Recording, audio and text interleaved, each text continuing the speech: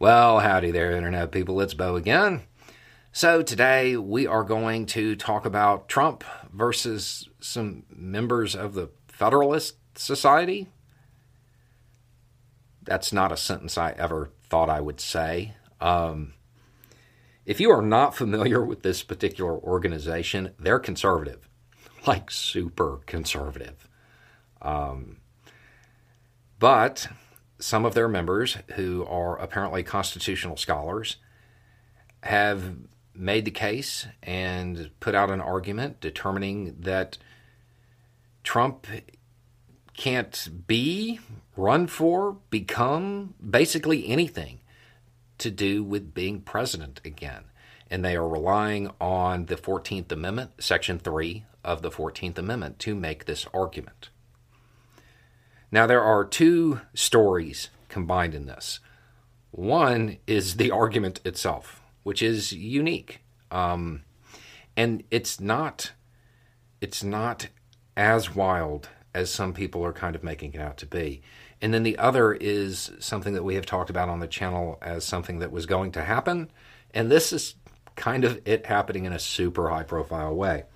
Okay, so we'll talk about the argument first. What are they saying? To sum it up, they're saying that Section 3 is self-executing, operating as an immediate disqualification from office, without the need for additional action by Congress. It can and should be enforced by every official, state or federal, who judges qualifications. It makes sense. Now, if you don't know, Section 3 basically prohibits anybody who engaged in or gave aid and comfort to an insurrection or rebellion. That's what it does. It prohibits them from holding certain offices. Okay? And the argument says that Trump falls into this, and the only way that he could actually run for office again, be qualified to run for office again, would be is 2/3 of Congress gave him amnesty for his actions related to January 6th. Okay, basically what they're saying by saying it's self-executing, they're saying it's like a 30-year-old who decides to run for president. They're disqualified because the Constitution says you have to be 35. No further action needs to be taken. The election officials look at the age and say, nope, you're not 35. You can't run. Congress doesn't need to get involved in this, right? It makes sense. The thing is, being 35, that's pretty objective. That's a fact. That's something you either are 35 or older, or you're not.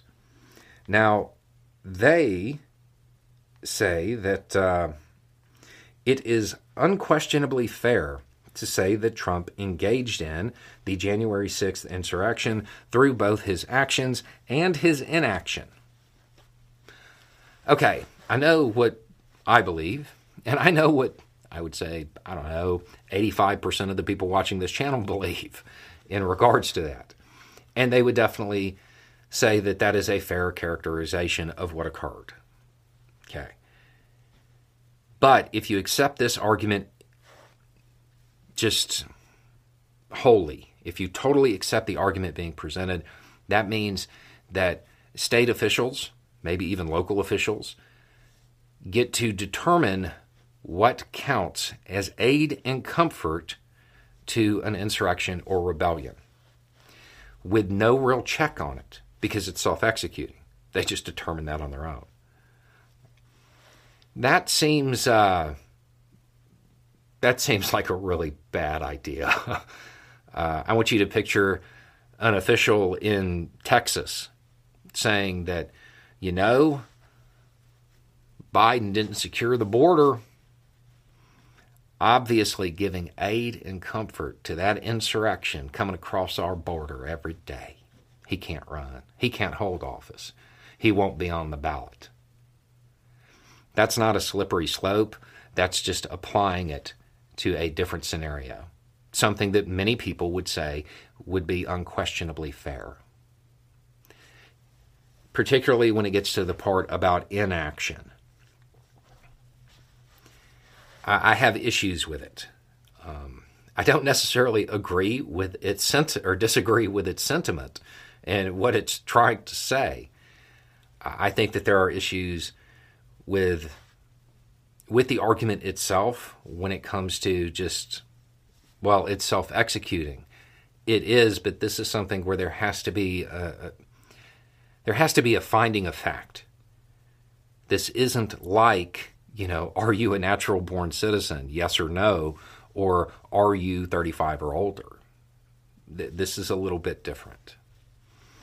So I'm not sure that accepting this argument wholly is a great idea.